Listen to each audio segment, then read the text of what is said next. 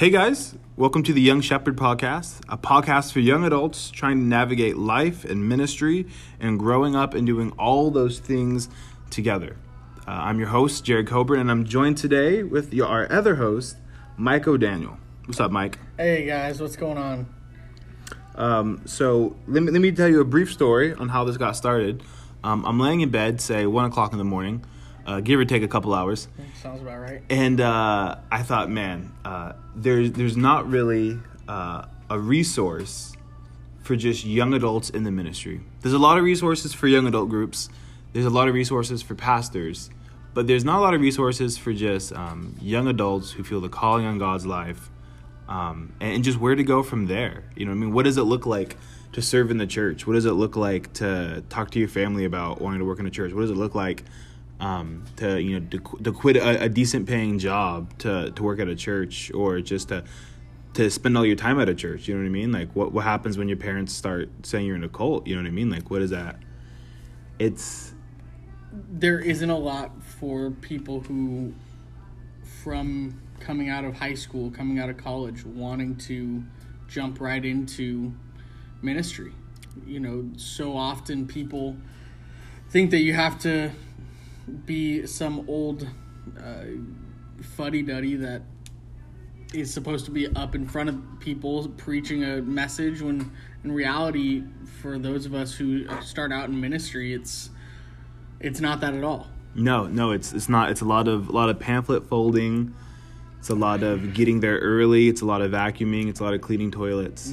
Setting up, tearing down. Yeah, especially if you're at a younger church. A lot of tear up, tear down. And so I figured a good place to start would just be for you guys to understand who me and Mike are. So I'm just going to interview Mike, and let's hear what Mike's story. So, Mike, let me ask you a couple questions up front. Yeah. Are you a Christian? Yes. Oh. I am a Christian.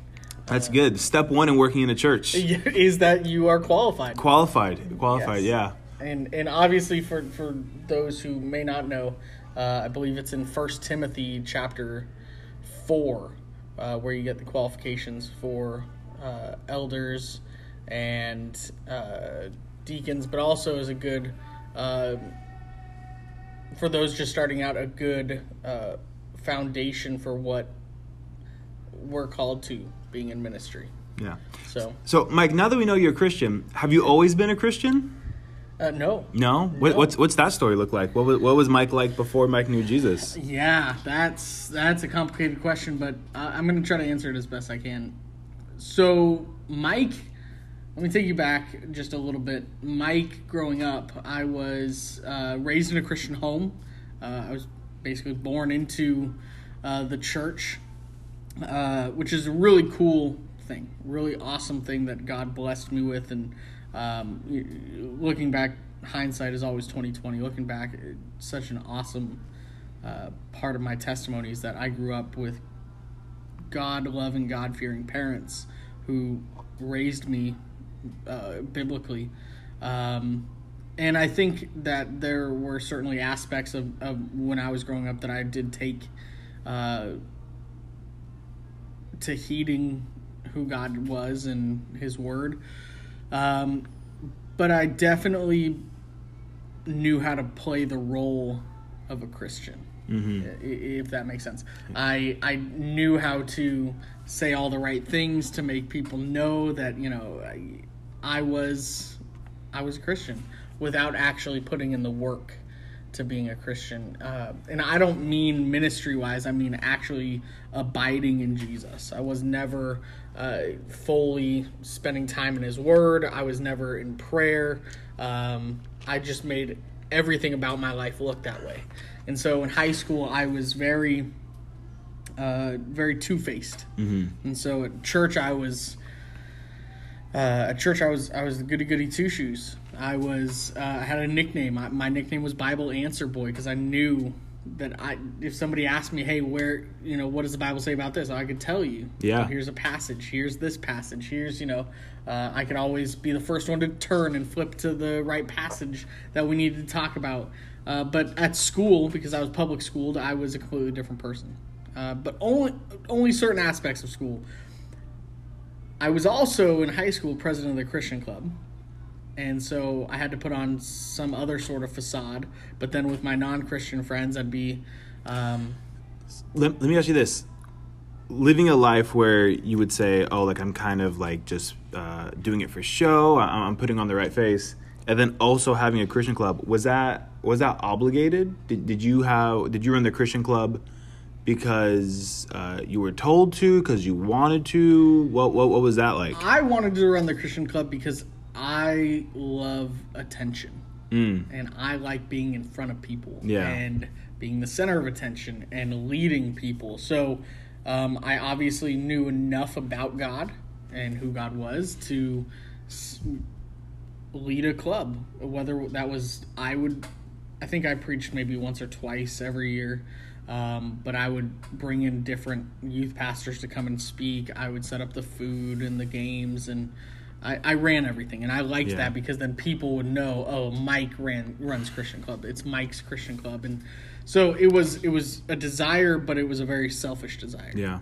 And so later on my senior year, probably December or January of my senior year, I got into some trouble. I was very flirtatious and promiscuous, and basically my reputation fell apart because people found out that I wasn't sleeping with anyone, but I was getting as close to the line of sex as possible, and people found out. Mm-hmm. And so, I was pulled from Christian Club and being a leader in Christian Club. I was pulled from the youth group. I was basically pulled from every type of ministry possible, which was great in the grand scheme of things, because what that did was that pushed me to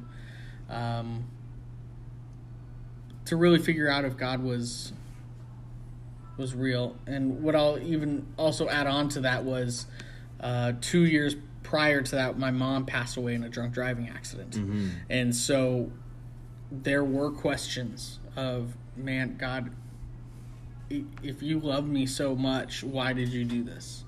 And so there was a whole culmination of things. And one of the greatest things to happen was my sister Erin, who was a missionary with Youth with a Mission, mm-hmm. or YWAM, my senior year, posted on my Facebook, and she was stationed out in Nashville, and all she posted on my Facebook was, Tennessee is calling. And so instead of pursuing college, I said, you know what, I'm just going to pursue God. And that was from your a Facebook post that your sister had posted on your wall. Yeah, it changed everything. I was going to go to Biola University, study to become a youth pastor, even though there was no way that I was qualified isn't the right word, but maybe prepared. I was not in the right place, the right state of mind, the right state of heart. And so I ended up going to Tennessee. And I remember the very first week they were, for those of you who don't know YWAM is much more charismatic, which is not a bad thing at all. I love YWAM and the people of YWAM, but now I'm serving in a Calvary Chapel, which is much more on the Bible end of things. Yeah. So when I went, they started talking about, my first week, they started talking about hearing God's voice. And they said, hey, you can hear God's voice. And I remember they said, why don't you go ahead and just pray that God would speak to you? And I remember praying and having this battle within myself of going, man, does God even want to speak to me? Is he going to? And I just remember kind of just sitting there. And the Lord, he spoke to me in a really clear way.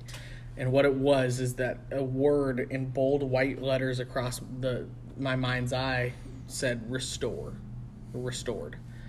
And right after that, there was a picture in my mind of me. This is going to sound weird, but I'm going to say it anyways because it's really cool. I was getting, in a vision in my head, I got a picture of me sitting in a chair and Jesus was giving me a back massage. I know it sounds super weird, but one of my love languages is physical touch, and so I love giving people back massages. Yeah. I'll go up to people and just rub their back and different things like that. And so what God was saying to me was, hey, even though you screwed up, even though you were not doing things right, I love you enough that I'm going to restore you to even more than you can. And so that, for me, I was not always a Christian, but it wasn't until I was 19 that I would truly say that I got saved. That I knew that God was real and that he wanted something from me. And within those 3 years that I spent at YWAM, God was molding me to become a youth pastor. Yeah. So would you say your lowest point was either when your mom passed, or would you say maybe your lowest point was when you got when you say like your sin caught up with you in high school? Where do you think? I've lost a father, so I know losing a parent can be very devastating. But was that like your lowest, or was that just another phase? Do you think that maybe your mom passing, maybe you needing love from other women, you missing that then translated to you seeking out attention from other girls? Do you think that's what I would say? Yeah, is that my mom's death? I would say that I still am the biggest mama's boy that I know. Mm-hmm. If my mom were here today and sitting in a rocking chair, I would go sit on her lap, and you would break her. Well, you would hurt your mom. Well, that's a bad joke, but that's okay. I probably would. She was tiny, man. She was my height. She was like 5'3", but man, she was a gymnast though. So she was strong. Oh, so she would beat you up. Oh yeah, absolutely, absolutely. But that was the lowest point of my life. Mm-hmm. My mom dying, and she died being selfless. She actually veered away enough that it saved my younger sister in the accident, and so she was just always showing me who God was without me knowing it. She was the type of mom that would be up early in the morning before school with her cup of coffee, reading her Bible and praying and writing in a journal. And so to lose my sense of God would be my lowest point. And then everything that happened after that, up until I heard from the Lord, and even when I would fall after that and stumble after that, was a result of me seeking and searching for the love of a mother in all the wrong places. Yeah, no, I definitely relate to that. I come from a split family, and so when I was 5, my parents split. My mother got custody of my younger sister. My father got custody of me. I never really had my mom around. I had younger siblings from a different relationship my father was involved in. So in a similar way, I didn't have a lot of attention. So I quickly began seeking out attention from friends. And then I did that at a young age. And so once puberty comes around and once bodies start to mature, seeking love from friends and maybe a sense of just attention very quickly turns sensual. Yeah, it develops really quickly. Really fast. Yeah. I didn't realize this podcast was going to be about sex. It just went there. I hope it's not every episode. Oh no, well, I don't think it will be. But on that, one of the things that I always think about when I think of like temptation in that way, and this is a great reminder for just any single person serving in the ministry. I was listening to a message or interview one time by a pastor by the name of Raul Reese. He's a very respected pastor in Calvary Chapel, and someone asked him the question, "Hey, what advice do you give your young single men on staff?" And his thing was, I tell them to never be alone with girl, and that sexual sin or sexual temptation is the only temptation that we're called to flee from. Yeah. All other temptation, whether that's stealing, anger, whatever, we're called to resist that, right? Yeah. Sexual temptation is the only temptation we're called to flee. And I think the issue is a lot of people think God's going to give you, God's not going to give you the strength to resist something He's already called you to flee from, right? Can you say that again? Yeah, God's not going to give you the strength to resist something He's already called you to flee from, right? So it seems like lots of times, whether that's pride on our parts or whatever, we think, oh, like I'm strong enough, I can withstand this temptation. When in reality, like you think that God's going to give you the backup, but God's already called you to retreat from that battle, right? Yeah. God's not calling you to fight it. And what I thought was interesting was in this interview that he was in, he said, if I'm alone with a girl long enough, I will fall into sexual temptation. And this man's in his like 70s, been a pastor for close to 50 years. And it was like, wow, if someone who's been in ministry that long, who's proved themselves faithful time and time again, has the mindset of, hey, if I'm alone with a girl for too long, I will inevitably fall into sin. Yeah. Right? Hey, I will too. I'm not. Absolutely. You know what I mean? And well, there's a story of the young pastor and the old pastor who were meeting up for lunch one day, and you had a young pastor in his 30s and an old pastor in his 70s, and a beautiful woman walks by in revealing clothing, and the young pastor watches her walk by and looks at the old pastor and says, "When does it get easier? When does temptation get easier?" And the old pastor looked at him without missing a beat and said, "I'll let you know." Yeah. It never goes away. No. And it's so easy to trip up and fall into it. And so we have to be ready and be prepared. And like I love that quote that you said, that God has already called us to flee. So there's no reason that we need to be putting ourselves into around. Yeah. Yeah. So you were in high school, right? Yep. Through a series of events, your sin got exposed, right? Yep. When I was in Bible college, they always made us repeat. It's a Bible verse, and I don't have the exact address, but I believe it's in Proverbs. I could be wrong, but it says, "Be sure your sins will always find you out." Oh, my mom always told me we that. would have to repeat that. The pastor would say, "Be sure your sins will find you out," and as all 30 of us, "Be sure your sins will find you out." And I remember one day I was in, I was just like neck deep in sin, and I'm sitting in a car I shouldn't have been sitting in with someone I shouldn't be sitting with, and I just said, like, "Be sure your sin will find you out," and that was I got out of the car and I sought help right after that. But so that happens for you. You get exposed, right? Your sin catches up with you. You're leading the Christian. What happens to the Christian club? Yeah, so I get exposed. My youth pastor called me, and I'll just say that throughout the experience with my church, there was a lot of hurt that came from it. Ooh. There was a lot of. Was it a small church? No, it was a pretty big church. Maybe you were just super popular. Yeah, everybody knew who I was. I had been at that church since I was 2006 to the incident happened in 2012. I was there when the church was like 60 people. Okay. And grew to 600 people. Wow, that's a fast growth. Yeah, so it was a big church, and I say what I'm going to say next is on the other side of it as a youth pastor, but the way that the youth pastor, I believe then, there wasn't a lot of grace shown. Yeah. And I say that knowing that I full well did terrible things, and there were consequences and should have been consequences. But there was a lot of anger from the youth pastor to the youth, and it brought a lot of hurt, and so I had to deal and wrestle with a lot of that hurt, and figure out, as God was leading me towards being a youth pastor, okay, what's the line? Where's grace in all of it? And so,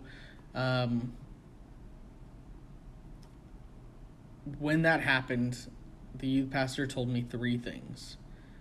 He said, number 1, you need to confess your sins to the Lord. So go home, confess your sins to the Lord. Number 2, call the other youth pastor who runs the Christian club and tell him that you have to step down. And I did both of those things. And then the third thing he told me was to tell my dad everything. And and I had to sit down and tell my dad about all the things that I did with these different girls, and but also things that had led up to it, of a porn addiction, and some things in my past that just weren't okay, and I remember telling my dad, and he sat there and he looked at me after I said everything, and all he said was, "We're gonna get through this." Yeah, that's good. And again, consequences were dealt out from my dad. But the thought of, yeah, you were wrong, but it's going to be okay because, number one, the Lord has forgiven you. But let's now do better. And let's move forward. Let's not sit in the past. Let's keep moving forward. And so it was really good. The Christian club after that point, I was just an attendee, and it got passed to my friend Nathan, who still, to this day, after almost 10 years, holds a grudge a little bit about me having to pass it off to him, because he didn't like that, because then oh, sorry guys, that was my phone that fell out. I apologize. It's not going to sound good on the first podcast. But he still doesn't like it. But the college or the Christian club ended up still being okay, and ultimately the best thing was that I, after all of it and being in such a low point and everything being taken away, and the Lord speaking to me and saying, "Hey, I'm going to restore you to even more than you can imagine," and now being on that side of it, and being a youth pastor with a wife and a baby, going, "Man, you really have, Lord. You have fully restored me to even more than I could have imagined." And man, God is good in that way. And so I've been now being a youth pastor for 5 years. Yeah. In all of my early 20s. Wow, that's powerful. So your mom passes away. Yep. You struggle for a couple of years. Yep. You start a Christian club. You end up your sin catches up with you. You graduate high school. You said you go to YWAM? Yep. Is that right? And you're in YWAM for 3 years. Yes. What did you do for those 3 years? Yes. For those 3 years, so the first 6 months of YWAM is what's known as a DTS, or a discipleship training school. So it's a 6-month program where the first 3 months is an intensive discipleship course, getting to know the Word, reading through the entire New Testament, going through and studying different aspects of who God is and His character, the Father heart of God, or why the Word is the infallible Word of God, different things like that. And then after those 3 months, then you spend 3 months abroad. And so I went for my outreach portion, is what it's called. I went to Budapest, Hungary, and then I went to Romania as well. So we spent a month in Budapest and a month in a place called Cluj, Romania. And then after that, the next fall, so it had been a whole year, I ended up helping lead a discipleship training school. And so I was a small group leader at the age of 19 or 20, and helping people navigate, who is God, who am I, all those questions that they come in with, all the hurt that they bring. And then I led a outreach team to Uganda. Right. And so, and I spent 3 months in Uganda leading a team. And then the last year of YWAM, I was doing mobile teams. So I was in charge of taking a team to different churches and basically preaching the gospel, but also presenting YWAM. Yeah, like a YWAM ambassador of God. Basically, yeah, but also going to different youth groups and preaching the gospel and preaching different places that we went to. We went to, on one of our trips, we went to the nation's capital and prayed, and were able to hang out there as well. But Yeah, so my time in Wyoming, 3 years worth of ministry, in a much different way than I'm doing it now. So. Yeah. And this was in Tennessee, correct? Yes, this was in Tennessee. That's what Tennessee was calling about. And you picked up the phone. I did. Yeah, Yeah, I that did. was Yeah, good. it didn't ring for long. Yeah, it was a short call. It was a short call. Was it a spam call? No, it was not a spam call because it was real stuff and it was real good.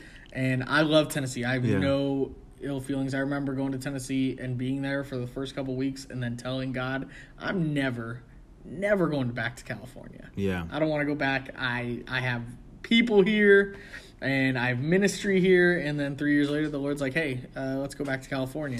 And your wife lived in Tennessee, or she's from Tennessee? No, my wife is from Virginia originally. Oh, okay. Yeah, so a similar area, though. Yeah, the South. She's from the Yeah. South. She's a Southern girl. She only lived there for 12 years. Okay. So she doesn't have a Southern accent or anything. Sometimes it comes out. Yeah. In some different words. But interestingly enough, I did not meet her while I was living in the South, in Tennessee. Yeah. It wasn't until I came back in 2015 that I met her at a college group that I was going to, attending for the church that I would eventually become the youth pastor at. And so what did that look like, God calling you to come back to California? What did that look like for you? Yeah, it was really hard. I was training to do another mobile team, and I went to a pastor's house, and he basically asked me, what is it that God has called you to do? And I said, ultimately, I think long-term God wants me to be a youth pastor. And he goes, I remember him saying, are you taking the necessary steps to do that? And when I looked at where I was at in YWAM, I said, no. And so then I started to pray about it, and I knew God wanted me to come back. I was broke at the time, and when I mean broke, I couldn't even find a penny even if I looked under a couch. There was a girl that came to look at the school at the YWAM base in Nashville, and they ended up turning her down from going to the school for different reasons that I'm not able to say, but it's not my place to say. But she told me, hey, I have an extra, couple $1,000s now.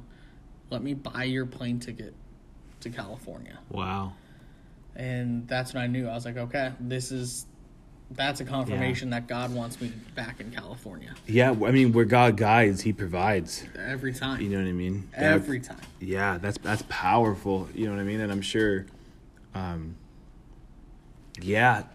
and that's a lot of faith on her part too, because I'm sure she probably saved up money to go to YWAM. She did. Yeah. I think she's actually still living over there.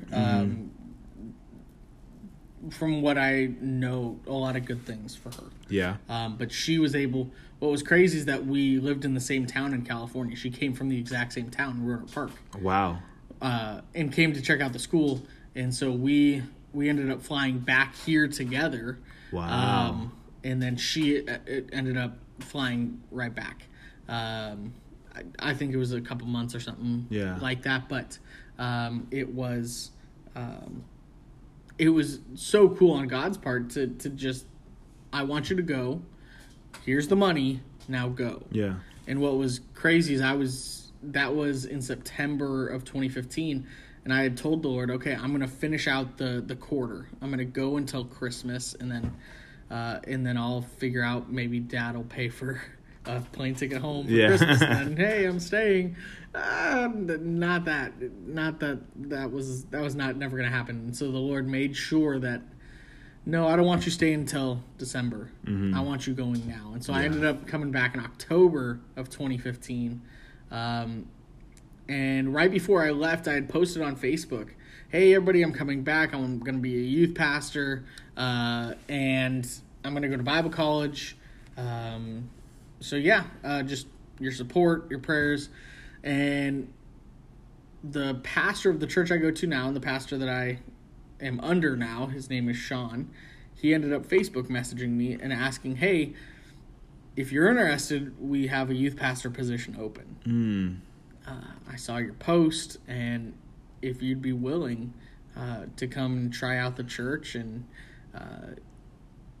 try out the youth group and see if it's a fit and see if this is where God has you. And so it was just another confirmation to me that I'm no longer supposed to be in Tennessee. Yeah. I need to go home. And I came home. Yeah. And so now you hear Sean reaches out to you. You took, I mean, we obviously know now you took it.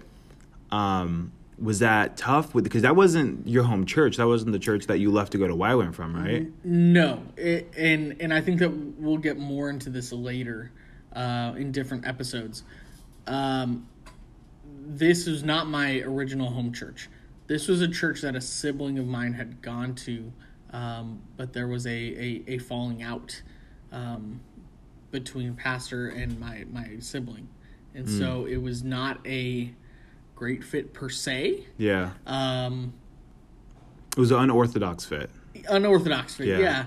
Yeah. It didn't seem like the square was going to go into the circle hole, but it ended up working. Yeah. And God, in his sovereignty, knew that this is where I needed to be. And God hasn't called me away yet, and I love it here. Yeah.